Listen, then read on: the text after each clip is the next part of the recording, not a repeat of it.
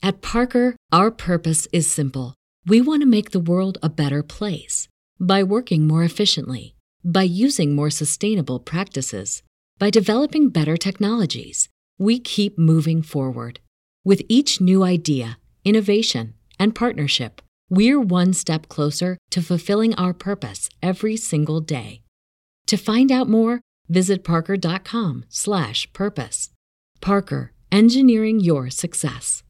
Brain fog, insomnia, moodiness, weight gain. Maybe you think they're just part of getting older, but MIDI Health understands that for women over 40, they can all connect to menopause. It's at the root of dozens of symptoms we experience, not just hot flashes. MIDI clinicians are menopause experts, offering safe, effective, FDA-approved solutions covered by insurance. 91% of MIDI patients get relief from symptoms within just 2 months. Book your virtual visit today at joinmidi.com.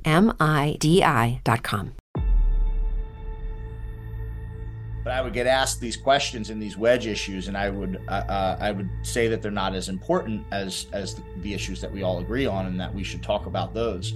And people would get very frustrated by that because they're so hooked into these stupid little psyops, and it prevents people, I think, from moving the ball forward. I think we could be in a much better place if we get the population to get away from those issues. Let's go.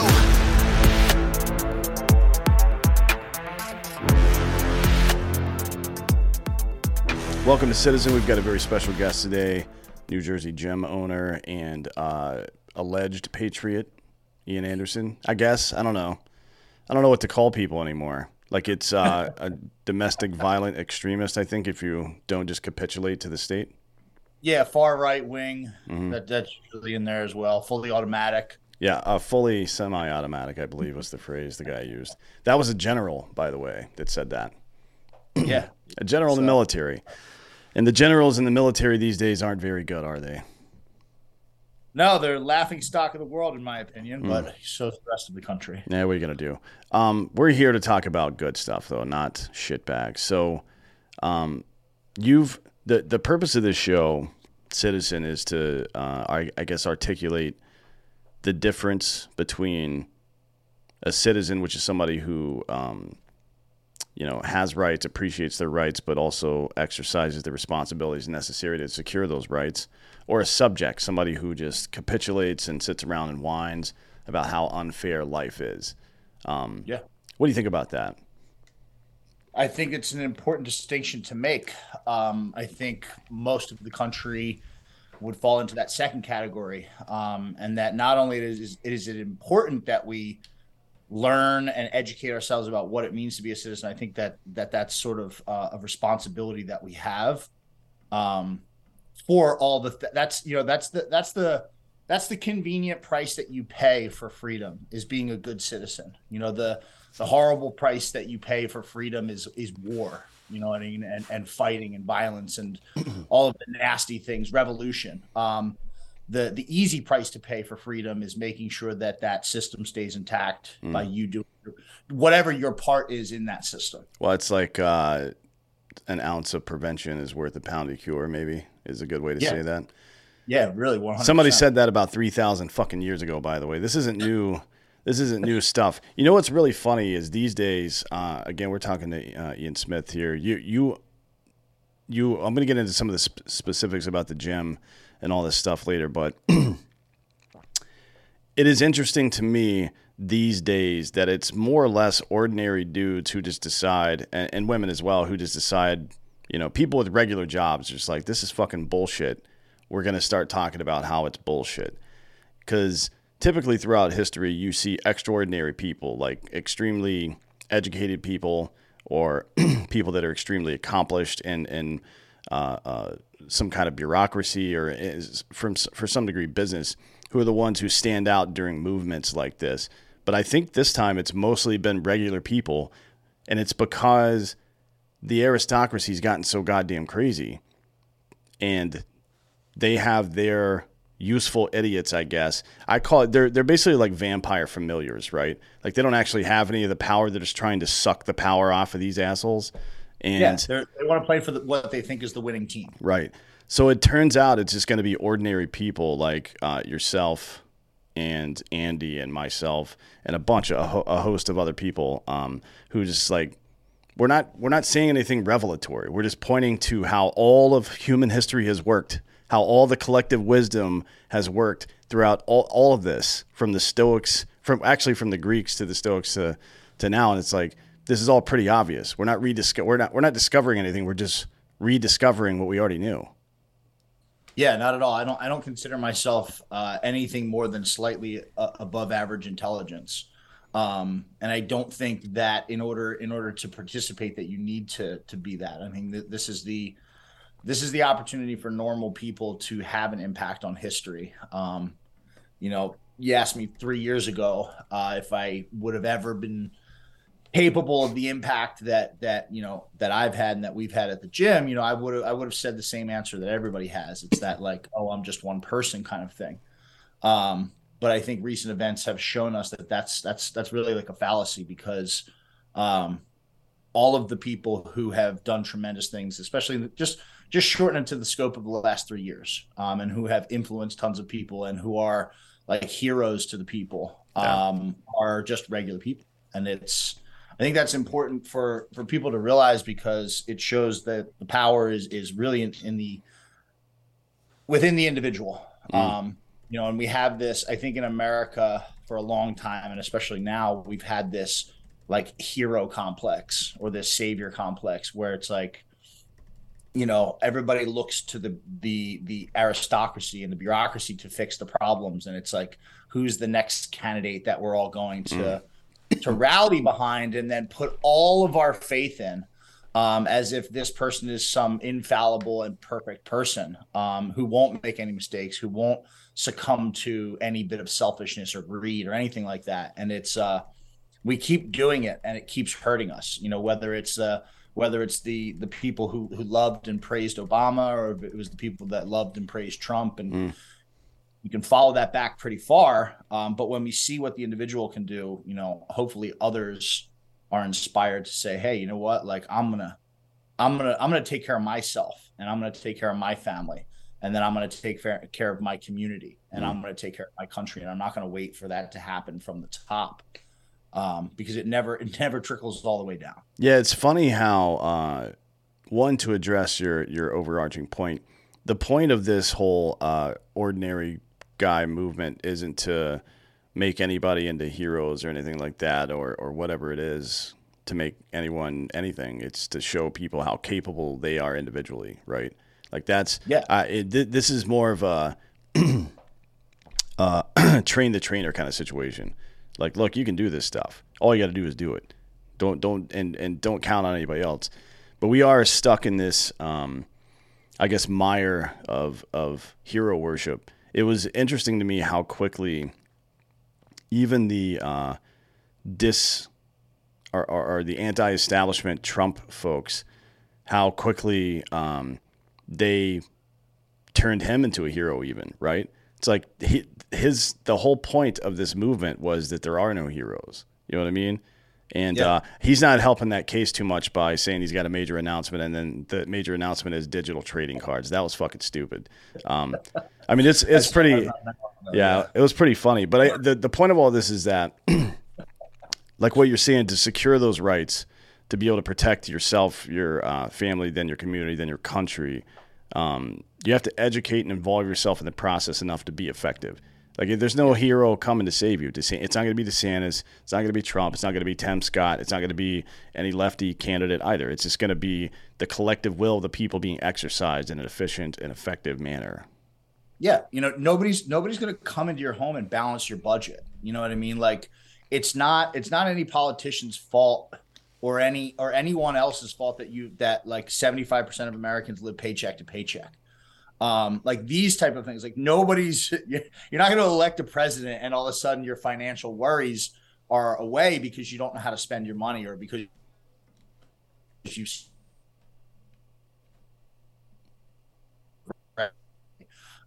nobody's going to come fix, the relationship you have with your children. Sure.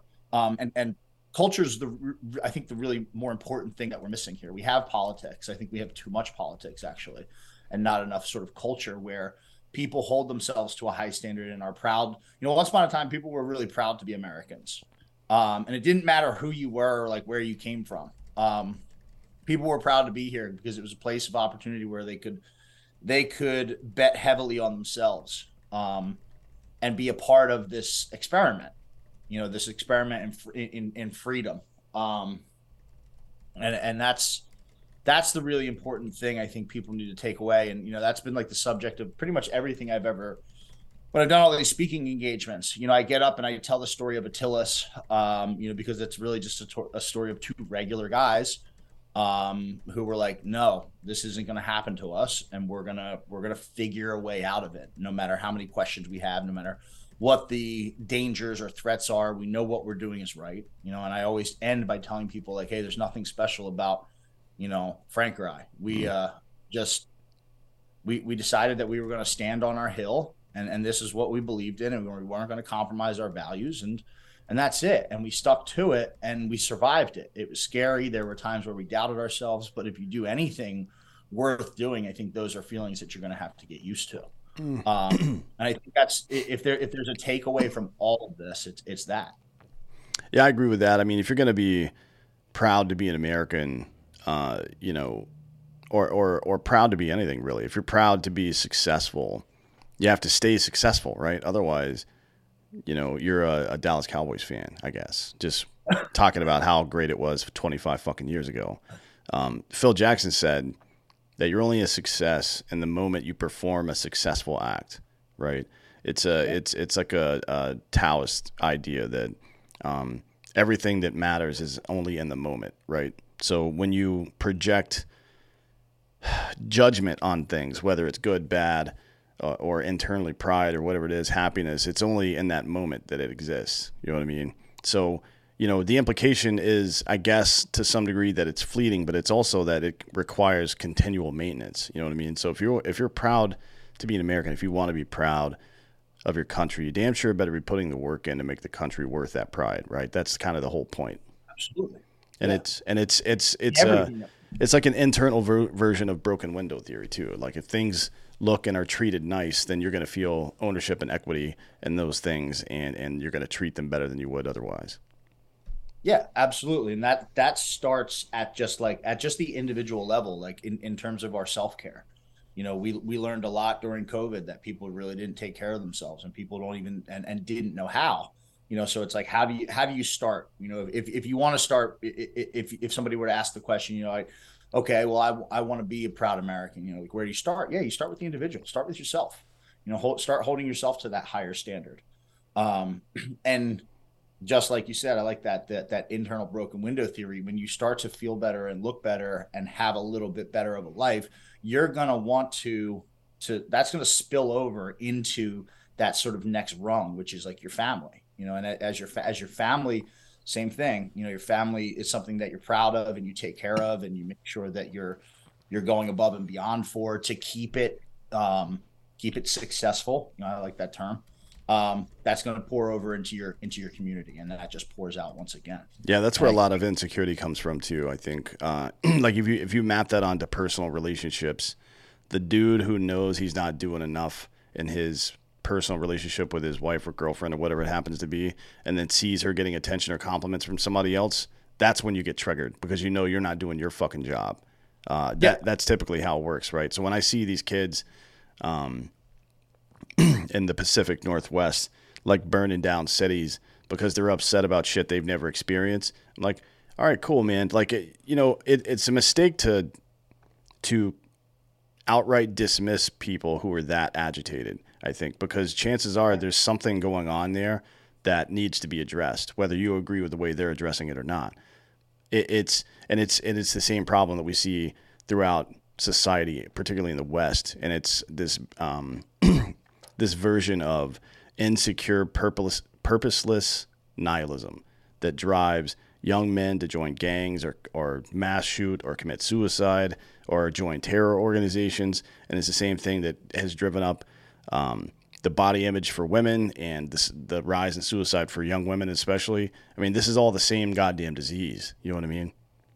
It is. No, I think it's an interesting way to look at it, and I think it's the correct way to look at it is we and I don't even know where it's one of those things where I'm not even sure like where it begins. Is it the lack of pride um that that turns into the lack of purpose, or is it the lack of purpose that turned into the lack of pride?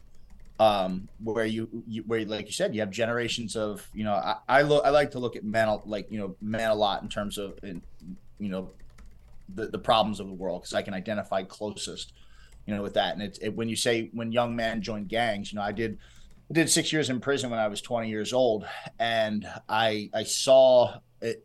I saw these young men, and I saw like how much pain that they were in, because of lack of purpose. Nobody had ever showed them how to do that. There was, these are men again coming from single mother households, low income households, people that have sort of been ignored and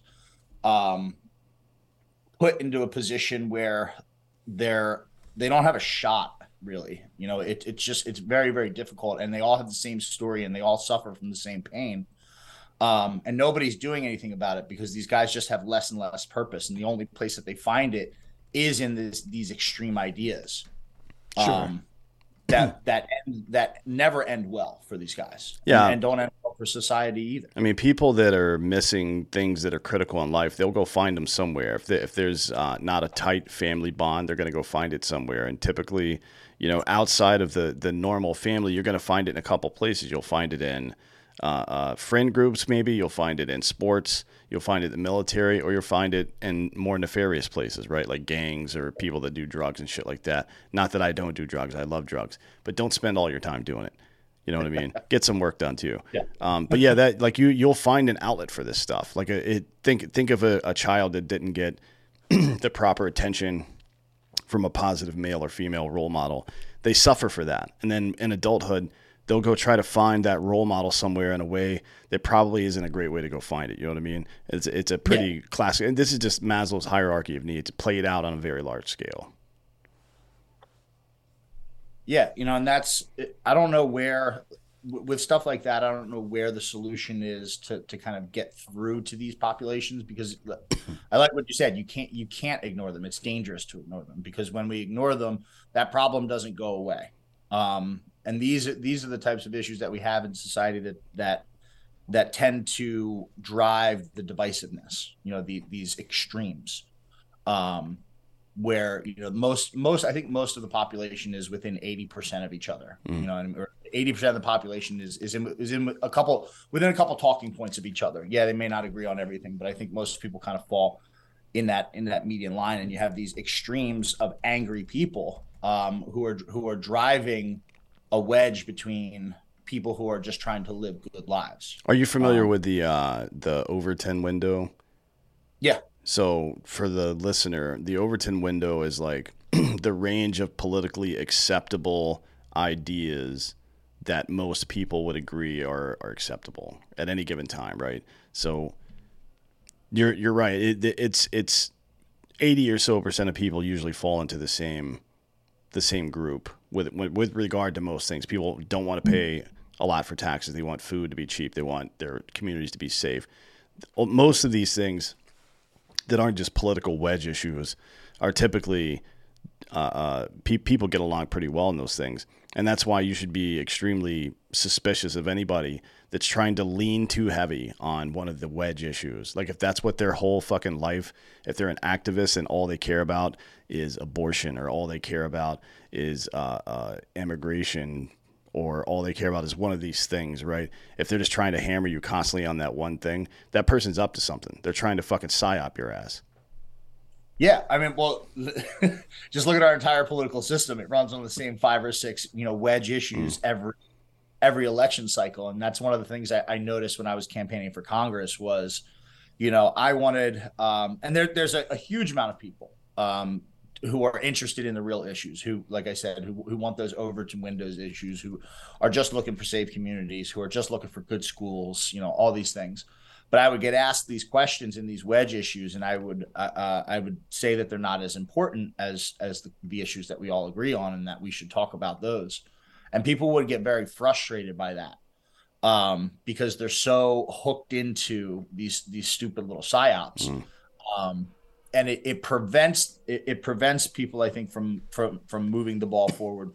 I think we could be in a much better place if we get the population to get away from those issues, but it's a cultural thing. Again, it's, how do you get people to tune out of that abortion issue?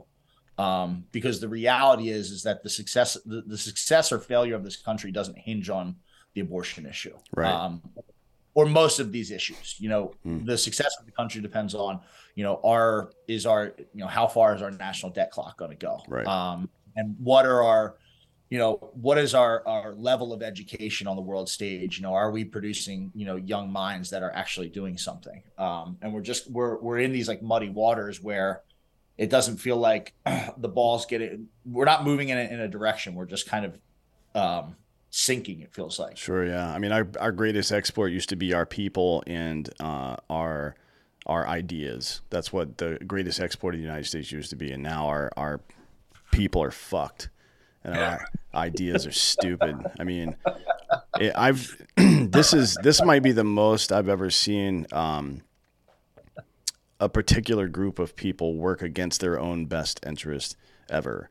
You know what I mean? And maybe that's one of the pitfalls of having what we call freedom, but is sort of an illusory freedom. But maybe that's one of the pitfalls. Like people in true authoritarian abusive regimes know they're in one. You know what I mean? And it's very easy to identify what's wrong, who the enemy is, and what a better situation might look like.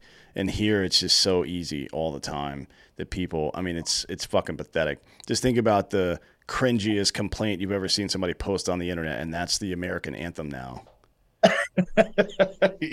Yeah, you're right. And it's that's what I see when I say like we're an embarrassment, and it's like where is our pride at? That's been the question lately. When I ran for Congress, I really thought that like I could make a difference. What a funny joke that was. But I did realize that the solution isn't necessarily going to be found in politics. Yeah, we might find some solutions there, but it's more about what we're doing in our communities.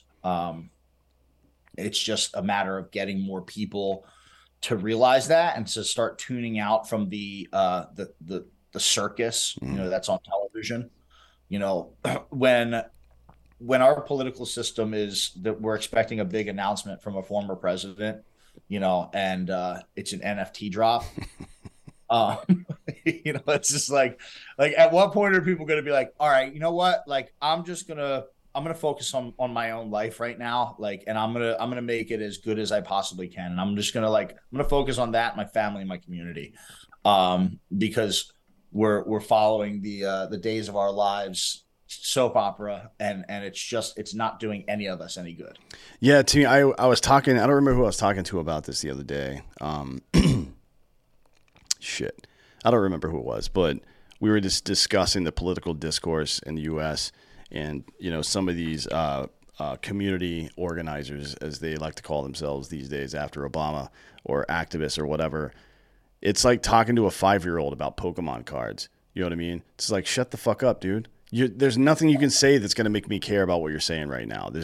Honestly, like and it doesn't do either of us favors for me to pretend like this is interesting or important. Well, yeah, that's that's most of the grievances that you hear, like you said, are it's like, holy shit, these are your problems. Like, this is, people are worried about inequality in like, but it's always in like some weird like space. The inequality in the workforce for women who work at McDonald's, who are under the age of 25. Everybody's got like a victim category to be in. And it's just it's to the point where like it's helplessness. These people have zero control over their own lives. And you've seen it for the past 2 years, where people just threw their hands up and said, just tell me what to do. Which brings you back to that idea of just being a subject. People are so confused that, you know what? I got no idea. So just mandate what I should do with my life. This episode is brought to you by BlackRifleCoffee.com. Get 20% off your first order with the code CITIZEN. Black Rifle Coffee is the best coffee company in the world. They're our buddies. But we're not just saying that. We also are customers. Join the Black Rifle Coffee Club and get fresh roasted freedom delivered straight to your door. Black Rifle Coffee Company is veteran operated and supports America's military, law enforcement, and first responders, not just by saying they do, which is what a lot of companies do, but they actually do it. They give you the best coffee, and they also send coffee to these guys on the front lines, the people that support us. So get premium coffee delivered every month. Choose your favorite roast, whether you like light, dark, or medium. Choose the grind. Whether you want ground coffee, whole beans so you can ground it yourself, which is what I recommend, or coffee rounds if you're in an office or something like that, and you need Keurig. You can also choose your delivery schedule, and it'll come to you anytime you like. Members also get free shipping and access to exclusive partner discounts. Get 20% off your first order with the code CITIZEN. Go to blackriflecoffee.com and get those deals today. Next up is GhostBed. GhostBed.com/Drinking Bros. Right now, GhostBed is offering a 40% off GhostBed bundle where you get a mattress and an adjustable base. So you don't need a code for that. You just add the mattress and the adjustable base, and it'll auto-apply 40% off. And then anything else you add to that order, also 40% off. For everything else, you can use the code Drinking Bros at ghostbed.com/Drinking Bros, and you're going to get 30% off everything on the site. Now they have the best sheets, mattresses, pillows, covers, all this stuff. You can get an entire bedroom suite here, and you can get it all for 30% off a month. But wait, there's more.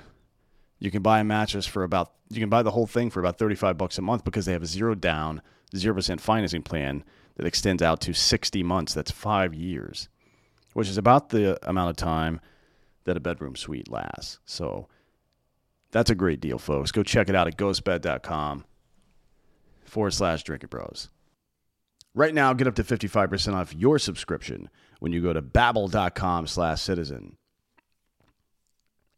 This holiday season, if you're looking for a unique gift that inspires curiosity, travel, and culture, give yourself the gift of Babbel. Babbel is the language learning app that sold more than 10 million subscriptions, and thanks to Babbel's addictively fun and easy bite-sized language lessons, you'll finally be able to discover the wonder that comes with learning a new language. With Babbel, you only need 10 minutes a day to complete a lesson, so you can start having real-life conversations in a new language as little as 3 weeks. Other language learning apps use AI for their lesson plans. Babbel lessons were created by over 150 language experts and voiced by real native speakers, not computers.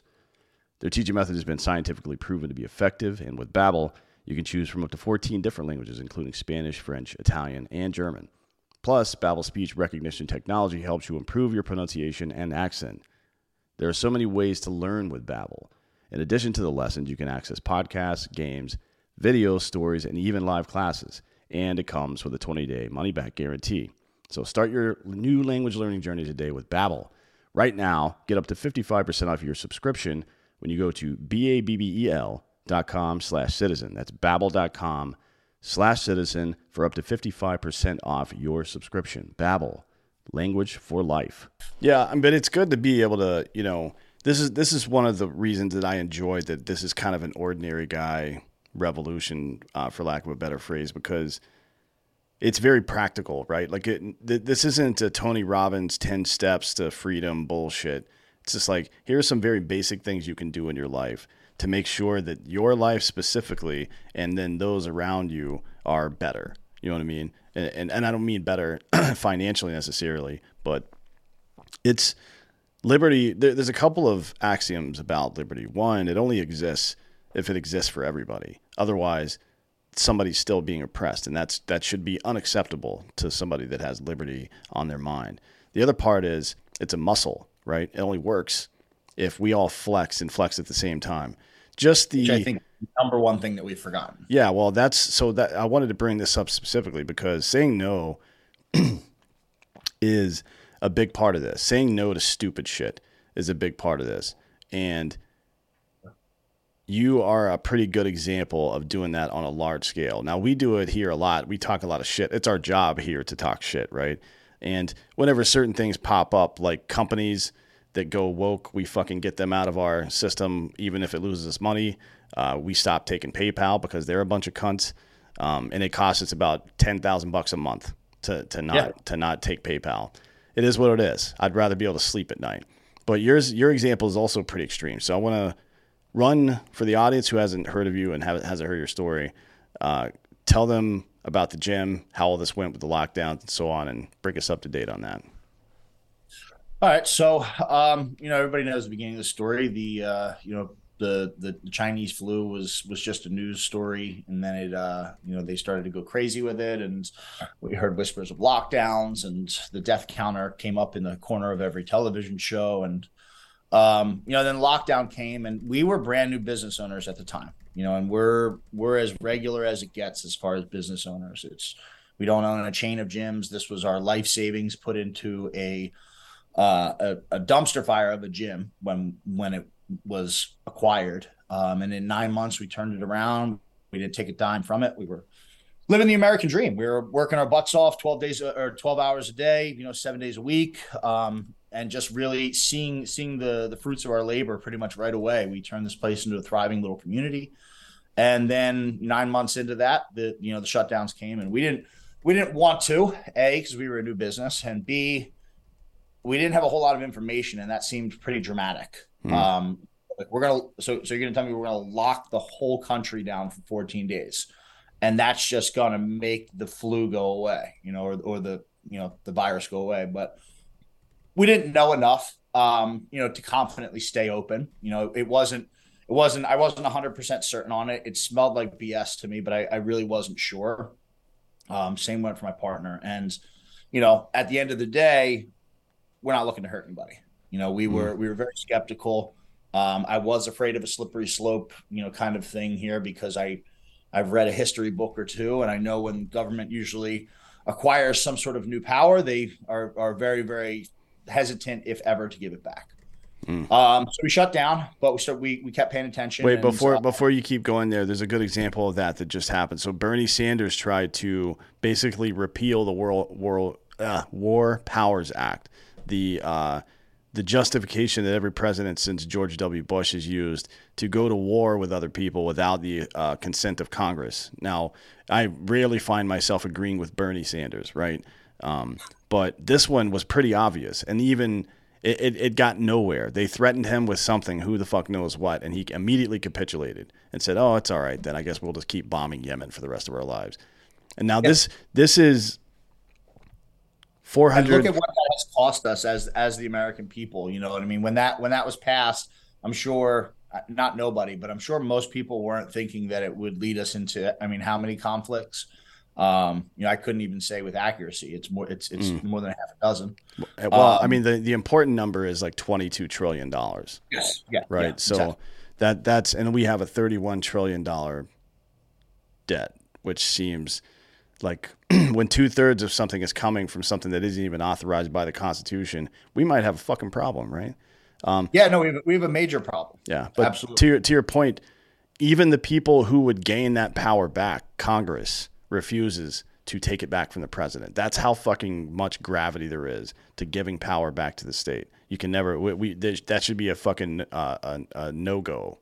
An automatic no. Yeah. If it's not in the founding documents, that we're not authorized. Mm-hmm. But so, and I think that's an important thing for people to realize. But whatever, we closed down. We had a lot of work to do, so we kept going to work. And very quickly we were paying attention to why we were shut down. So we were trying to understand the science. We were doing our homework. We were reading articles on or studies on PubMed and kind of staying up to date with science, trying to learn everything we could, whether it was from the mainstream media, whether it was from CDC, or whether it was from some other publication, from around the world. And it just kind of wasn't making sense. Like we were seeing these videos of people drop dead in the streets, but nobody you saw was really sick.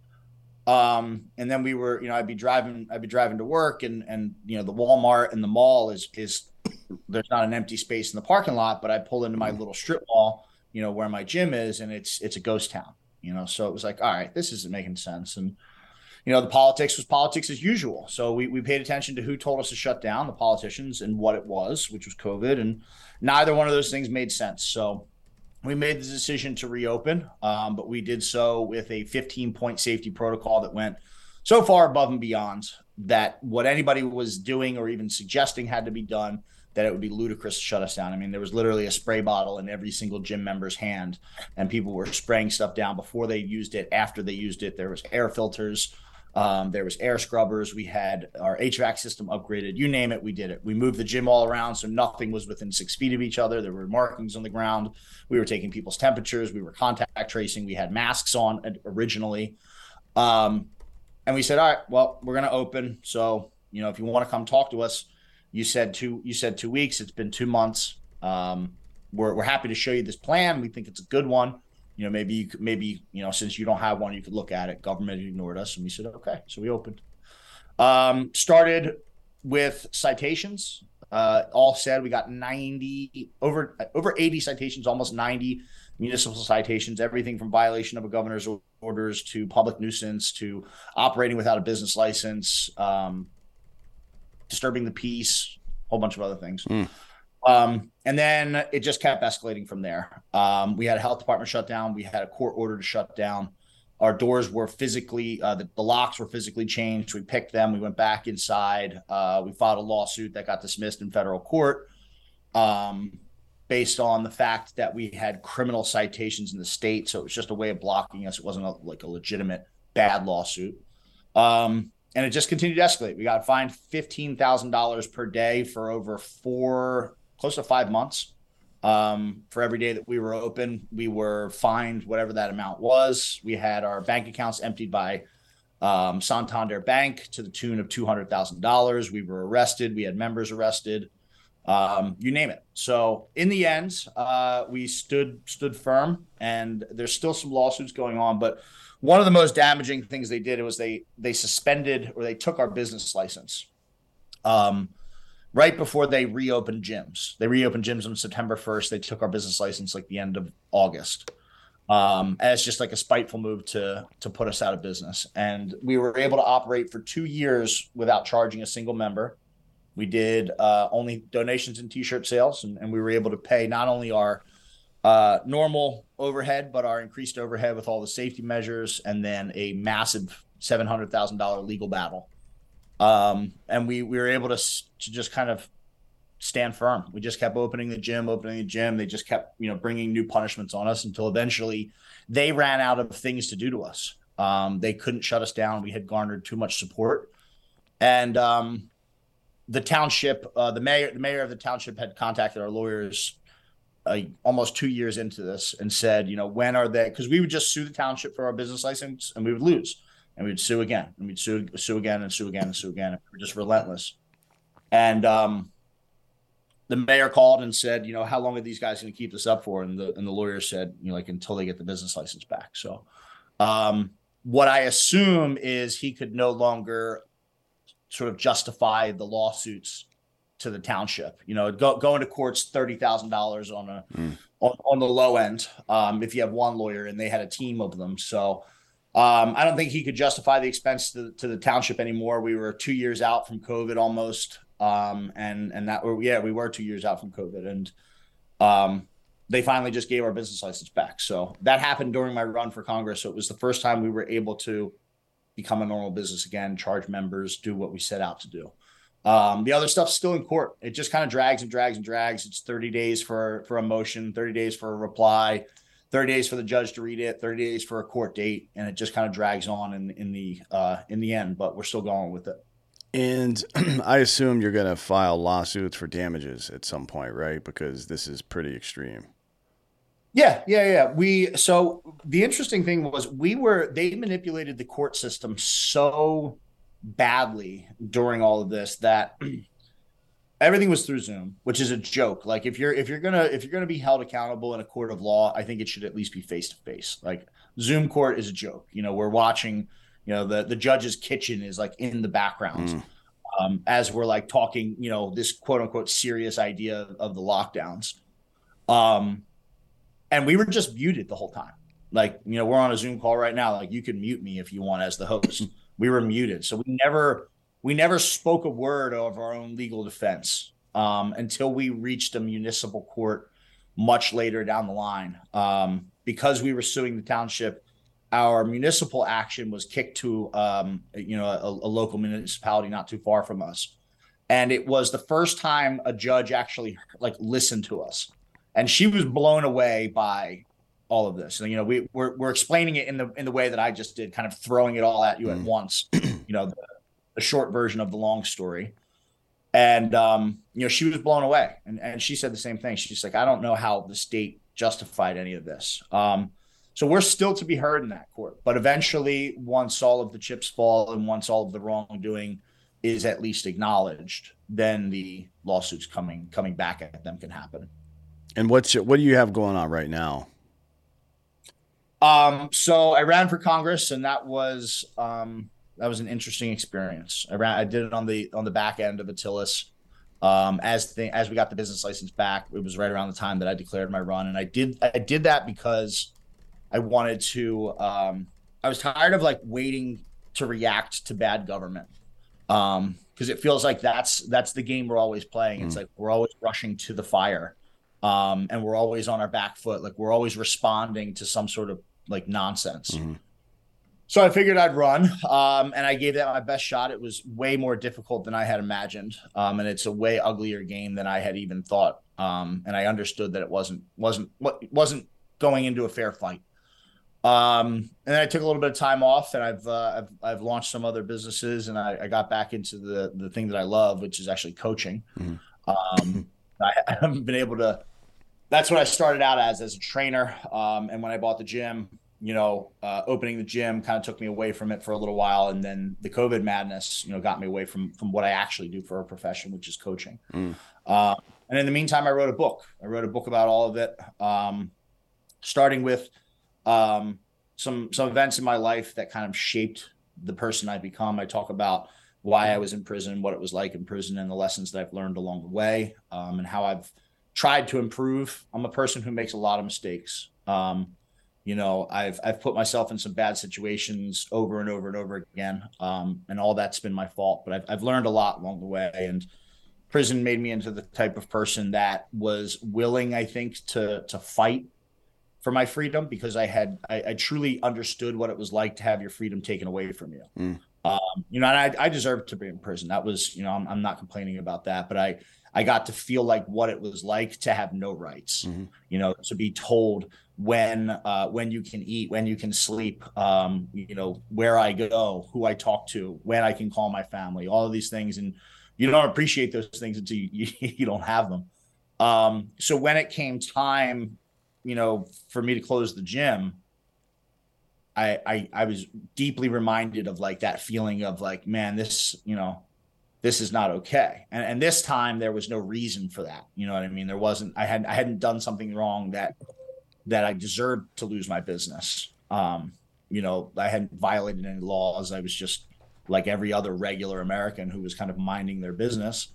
In those later years of the feel-good Trump, term, enjoying the nationalism and money in our pockets, however much of a false sense of security that may have been. And I think that really had a dramatic impact on my ability to say, all right, I'm willing to fight for this. You know what I mean? Because I know what it feels like. So I talk about the Attila story in greater detail, all the ins and outs of it, what it was like on the inside. Again, highlighting the idea that hey, there's nothing special. You know what I mean? This is a story of two regular guys. Then I talk about my Congress run, and kind of sum it all up in a call to action for the average citizen to get involved. That's the whole thought of the book is, hey, listen to this story. I've been through some crazy things. I've overcome some nasty obstacles, but I was able to do some great things after that. And there's absolutely nothing different about me than you or any other American. It's just a matter of are you going to learn from the lessons or are you going to learn from the mistakes that you've made and grow, or are you going to, accept this victim culture that we have in America where, a lot of people, and I watched a lot of them, a lot of guys that I was in prison with, that was the final chapter of their life. That was the conclusion. They never did anything after that, or they went back. And I never wanted to be one of those guys. So, yeah, it's interesting how there's such a fine line between success and then victimhood and nihilism for certain people. For maybe not even for certain people, maybe for most people. It's like folks are just teetering on the edge between this and that. I'm sure part of it is expectation, right? We live in America. We expect to be successful. But I feel like a lot of people just never took the time to unpack what that means. Like you're expected to be successful because you have all the tools here you need to succeed, but the tools don't work themselves, right? Like you still have to do the work. Yeah, no, I think that's a generational problem we have, is that we're born in America and we forget that success isn't just granted, it's earned. You're not successful because you're American, or you're not special because you're an American. It's special that you are an American and that you have the ability to legitimately do whatever you want with your life. Like there's, I'm reading Discipline is Destiny by Ryan Holiday right now. And in the opening, I think it's the opening chapter of the book, or actually it's the introduction. He talks about how like the modern life that every single person in the country, almost every single person in the country has access to, is a life of luxury beyond the like the wildest imaginations of like kings and rulers of the past. Like you have, not only do you have luxury, but you have opportunity like never before. And the fact that you're not choosing to see it as, hey, look at all these tools I have, instead of like, hey, why am I not successful yet? Is an underlying issue that, especially as as the younger generations come up, you're seeing that more and more. I bet I probably sound like every single person who's getting into the middle of their life saying that, but like the younger generation seem to get worse with this nihilism, with this expectation that that the world is supposed to revolve around them. Yeah, but when our parents were mad at us for when our parents looked at us and said, "You're I can't believe what you're doing," blah blah blah. It's like, all right, cool. I'm starting my own business though. It's I dropped out of college and I'm starting my own business. I know you thought college was the only way to fucking be successful, but now it's like kids are just whining about social issues and refusing to go to work. We have 11 million open jobs in the United States right now. It's like, all right, cool, man. That's not a great thing, probably, right? I mean, so 65% of the people that are unemployed right now are not looking for work. That's a Bureau of Labor Statistics thing that just came out. That's the second part of the sentence when the Biden administration says we have gotten unemployment down to 3.5%. Like, yeah, technically that's true. But the 65% of people in that group just aren't looking for work anymore. Yeah, they're just not working at all. Yeah. So they're, I guess, living with their parents. I don't fucking know. It's like I can't even imagine living like that. But there are so many. There's obviously a huge portion of the population that is, and yeah, that's concerning. Every small business that you walk into these days has a help wanted sign on the door. Like almost every single one. And if that's not a little bit like eerie to you, I don't know what, like that kind of gives me an eerie feeling, like, man, where's everybody at? Like, what do you mean? Like, what do you mean there's a help wanted sign on every door? Every restaurant I've been to, every small business restaurant I've been to has a help wanted sign on the door. I live in a small little town. There's help wanted signs everywhere. And the ramifications of that, I don't know if I quite understand them, but I can understand that it's probably not a good thing that we have all these open jobs, because the people working are being overworked, I guess. Mm-hmm. And then they're supporting a portion of the population who's just choosing not to work. Sure. Yeah. I mean, there's a couple of obvious ramifications from that. And it's that this is the infrastructure that makes everything we do possible. So you go on vacation and you take a flight and then get a rental car and then fill up that rental car at the gas station and then go to a restaurant, go to your hotel. Every single fucking stop you make, there are people there working hard. And sometimes it's you there at that hotel or that gas station or whatever the fuck working hard and somebody else is on vacation. But to allow any of us to ever do it, we all have to do our goddamn jobs. That's the fucking ramification, right? Yeah. So it's, and I don't think these kids are lazy either. I know my girl's got a fucking 15-year-old. He's not lazy. When he's motivated, he'll do something. He's just like anybody else. He's like any other fucking teenage boy ever. When he's motivated to do something, he'll do it. When not, he's just like, ugh. Because that's how I was. If somebody tried to get me to do some shit I didn't want to do when I was 15, I'd be like, fuck you. I'm not doing that. But, you know, it's now they're carrying that teenage bullshit with them into their 20s. And there's a lot of reasons for it, because most of these kids get told they need to go get a degree or even an advanced degree and go $100,000 in debt right off the cusp. You know what I mean? They don't learn any life lessons during this process. All they learn is that you immediately get saddled with debt. All right, cool. That sucks, but I'll pay it off. Okay, well, now I can't because the pay market has been stagnant for 27 years. People have not had a raise relative to inflation in 27 years in this country. And then you look at the housing crisis. It's really incredible. Yeah, it's fucked. Then you look at the housing market. It's like usually 25 to 30-year-olds were getting into the housing market. They were buying a fucking $100,000, $200,000, $300,000 house if you were in a richer area as their starter home. Now, that's not the case. 65% of these people are renting now, and the other 35% are living at their parents' house. Nobody in that age group owns homes anymore. So it's like, I understand to some degree why they truly believe that nothing they do matters, that the 9-to-5 jobs don't matter, that their only shot is to hold their breath and pray to win the lottery. That's the general consensus among these people. And to be honest, wait for some bailout or whatever, because they're, and I mean, I get it too. And I was angry when I finished, I finished college because I had already started it, and I was mad at myself for going back after prison. Because I didn't need it.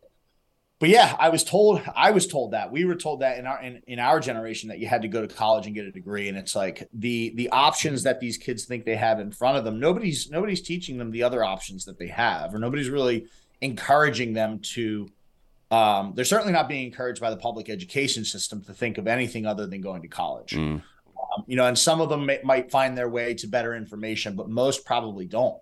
And you're right. It's, I'd probably be a little discouraged too if those are my choices. Okay, go to college, where I'm going to be surrounded, especially if you talk about like the normal kid, who probably isn't just somebody who would just be working at a hotel, or somebody who would just, is totally content with that standard of life, just, a middle income, whatever. There's no way out of that trap for them. It's only getting worse. School continues to get more expensive every single year. The job market is, you have to go further and further and further into school in order to even get something of value out of it. And then by then you're buried under 6 figures worth of debt with an interest rate, and a $36,000 a year job. Yeah, big time. I mean, that's that's the worst deal ever. And when I hear people on the conservative side say, "Fucking suck it up and pull yourself up by your bootstraps," like, what fucking boots are these people wearing exactly? We've taken their boots away. Are you fucking kidding me? Yeah, well, they're just as screwed as they're just as screwed as the conservatives are on the other side, complaining about the other end of the system. You know what I mean? They're complaining. And both sides have a valid grief, but it's not with each other. Like, it shouldn't be with each other. It's directed at each other, but it's, we should be looking at these bigger issues. Like, why is it so expensive to go to school? Oh, well, if you look at any, you can graph the entrance of the government into the public or the college loan market and the rising costs. Yeah. You know what I mean? And that's what we should be mad about. We should be mad that kids want bailouts, even though I don't want to pay for anybody's bailout. But at this point, you're paying for everybody's everything else anyway. So I don't even know if that matters. I mean, we've sent billions of dollars to Ukraine. We've sent billions of dollars here. At this point, I don't think any of it matters. We're so far into it that until we start to look at the systems or the policies that are creating these problems, we just keep fighting amongst each other. Sure. And that gets really, and I saw that when I was in Congress. It's, these people hate each other, or when I was running for Congress, excuse me, these people hate each other, and they're arguing over something that neither of them caused. Yeah. It's kind of silly, man. And to carry it a little farther, when we articulate these problems, and there are genuine grievances from the right and the left, when it comes to universities, they're pretty clearly on the left side of the fence, right? So Yeah.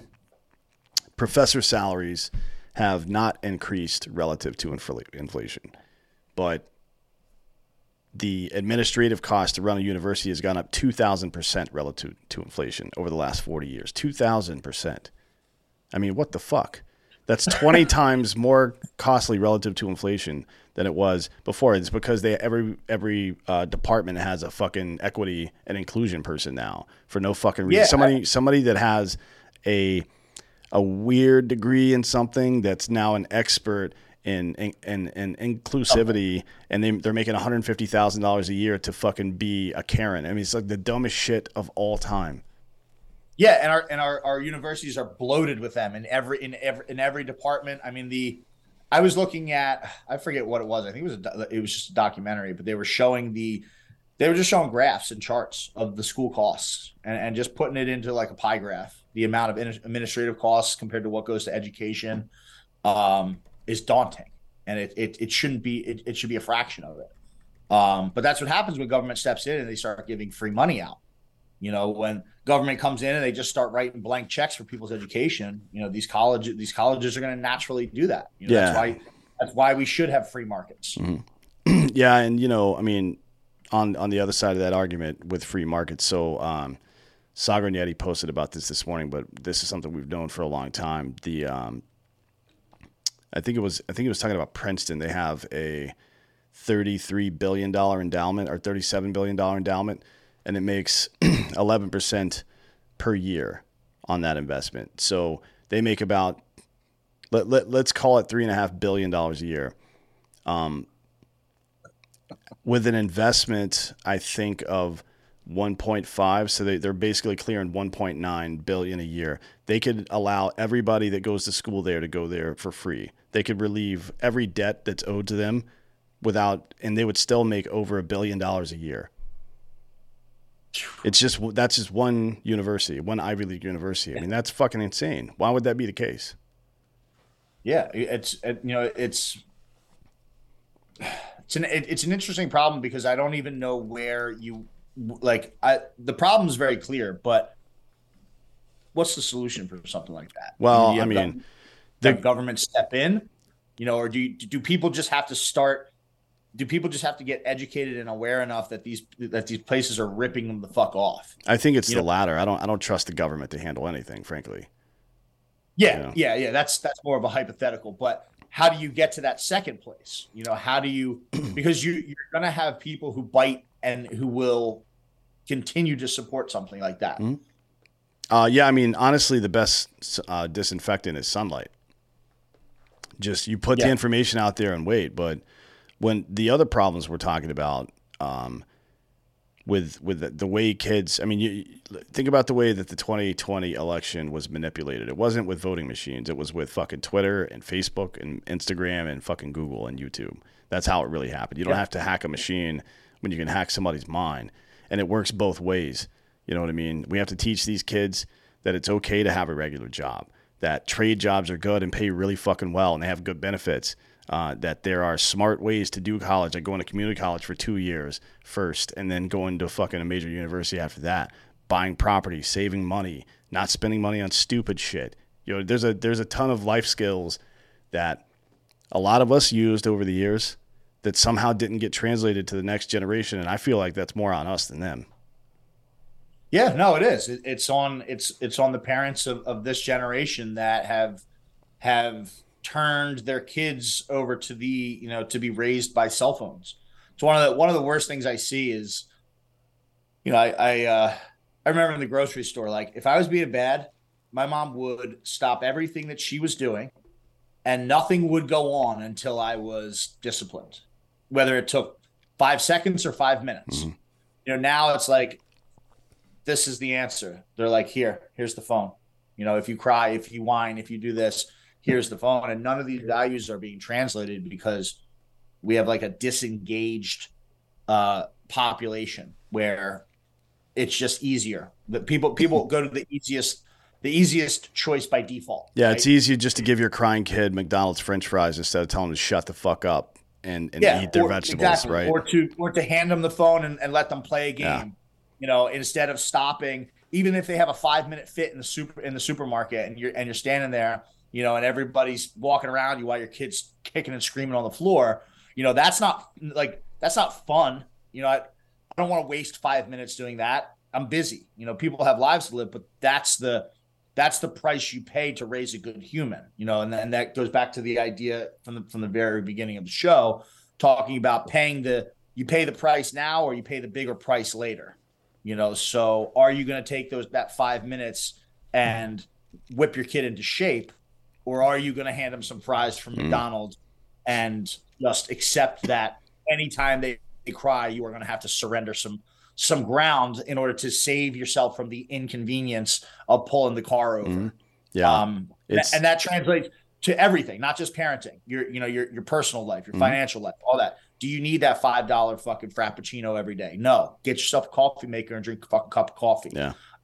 You know, all these little things, but it's and you can spread that out to anything. You know, people wanted to keep their businesses shut down, even though they know the government, or they were still listening to mandates, even though they knew the government was wrong, because it was easier in the moment for them just to put their head into the sand and hope to survive it than it would be to address the elephant in the room that they're being governed by psychopaths. Yeah, for sure. Yeah. And it's, you know, at the end of that train of thought is this idea of delayed gratification, which is a very popular buzz phrase now.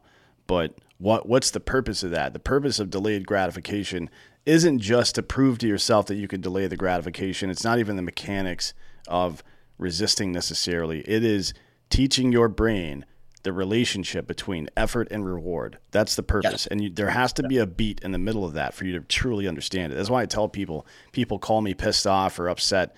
I'm like, all right, cool. Take a beat and don't try to escape what you're feeling right now. Absorb it. If you're stressed out, feel stressed out. If you're fucking pissed off, feel pissed off, because pretending like it's not happening is not going to help you. And then calm down and figure out why that thing was making you mad, or what it is, or how you can solve it, or whatever else. Like you can't escape these things. Hard work is required for good result. That's just the way it is. You know what I mean? And that sometimes it's eating shit personally and just having to deal with it because it sucks. Sometimes it's professionally. Sometimes it's working out. Sometimes it's eating right. Sometimes it's doing the right thing, even when you know it would be easier to do the wrong thing. It's just the way it is. Yeah, there's a price to pay. Either way, there's a price to pay. If you know, it's an old video. I've seen it circulated a couple times. I don't even know the gentleman's name, but he's saying, you know, life is risky. Everything is risky. You know, he's like, if you think going into business is risky, you know, just wait until you didn't go into business until you get the bill for not going to business. If you think investing is risky, you know, wait till you get the bill for not investing. You know, and so on and so on. And that's a really, really simple concept, but it just requires the willingness to sacrifice something small, you know, and to go through some sort of struggling or some sort of conflict or whatever it is, some sort of discomfort to achieve a much greater goal. Like you have to do it, and you have to do it daily, and you have to do it all the time. But in the end of that path is much better than the path where you're trying to have comfort right now. Mm-hmm. You don't want to work out right now. You don't feel like doing this right now. You know, it's easier to just go grab a cup of coffee on your way to work than it is to wake up 5 minutes earlier and do it, or whatever it is. It's easier. And you wind up at the end of that road paying the bill at the end. Yeah. So you pay the bill at the end with a shitty life, with being unhealthy, with having no sort of wealth, no property, no nothing, and every day's. And again, that's the living paycheck to paycheck kind of, obviously some people have to do that for a period, but if you're living paycheck to paycheck for the entire period of your life, if you're 40 something years old and you've been living paycheck to paycheck since your first paycheck, you're going to wind up, the old guy with no retirement, who's going to work his way into the grave, and who's going to be eating, cans of Campbell's soup in a microwave in an apartment by himself at 90 years old when nobody loves you. Right. Yeah. I mean, it's. Yeah, exactly. You never had kids or whatever it is because you weren't able to do anything. You weren't able to sacrifice something in the moment to pay for something great down the line. Yeah, and it's, that can all sound like a platitude, but a really easy way to visualize the actual result is I think the average American works, let's see, 7 times 5 equals 260 days.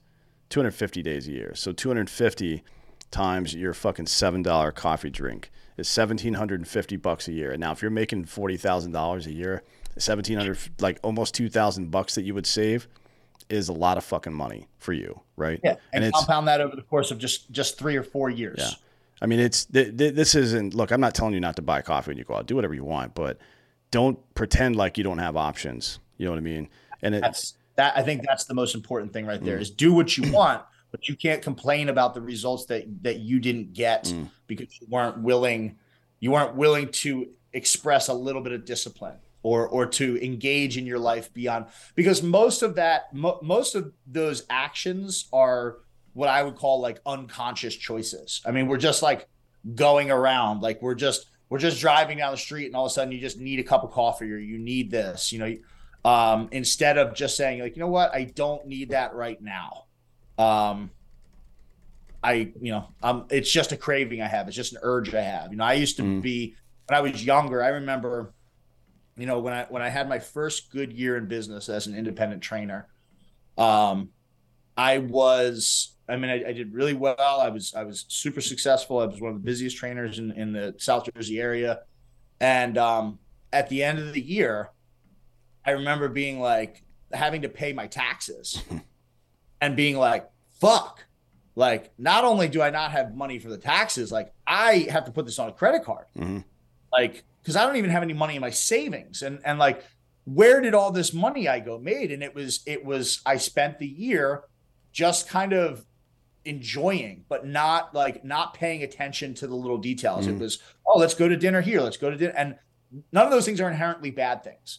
But because I wasn't actively participating in my own life and I wasn't thinking, it just seemed like a $40 dinner. It just seemed like, a night out at the bar for a couple beers. And it just, just sign the check. And at the end of the year, I remember I was so embarrassed with myself because I had been so proud all year that I was building something. And I got to the end of the year and I was like, wow, there's nothing, like I haven't done anything. Yeah, I had some fun. I ate some good meals. I traveled, I did some fun things, but I didn't need to do all of that. I would have had just as good of a year had I exercised just a little bit of discipline. Yeah. That was a big wake up call for me because, when I say I was proud, I had never really, this is me coming out of prison, feeling ashamed of lagging behind my peers. And the sense of pride I had was, man, look at me. Like look how good I am. And then at the end of the year, it was a complete failure because all I had done was, take a couple pictures out with some friends in some cool places on my Instagram. And I felt like such a fool for it. But people are living their whole lives like that, not noticing that they have the option to live however they want. And they can be as free and as independent and as successful as they want to be, but it's just not going to be handed to you. Yeah, for sure. I appreciate you coming on today and discussing all this stuff. It's been very interesting, and I'm looking forward to reading the book. Tell everybody where they can find you, where they can find the book. Absolutely. So you can find me, Ian Smith Fitness, on pretty much every social media there is. I'm loudest and most engaged on Instagram and now Twitter, because Twitter's kind of fun now. And there's a link in my bio to all my other social media and stuff like that there. And the book is called Find Your Hill. It is getting done probably today. It's actually the laptop's sitting on top of the final version of the manuscript, and then it's going off to the editor. So I'm really excited about it. You can find that at findyourhill.com. Sweet. Well, thanks for coming today, man. I appreciate it.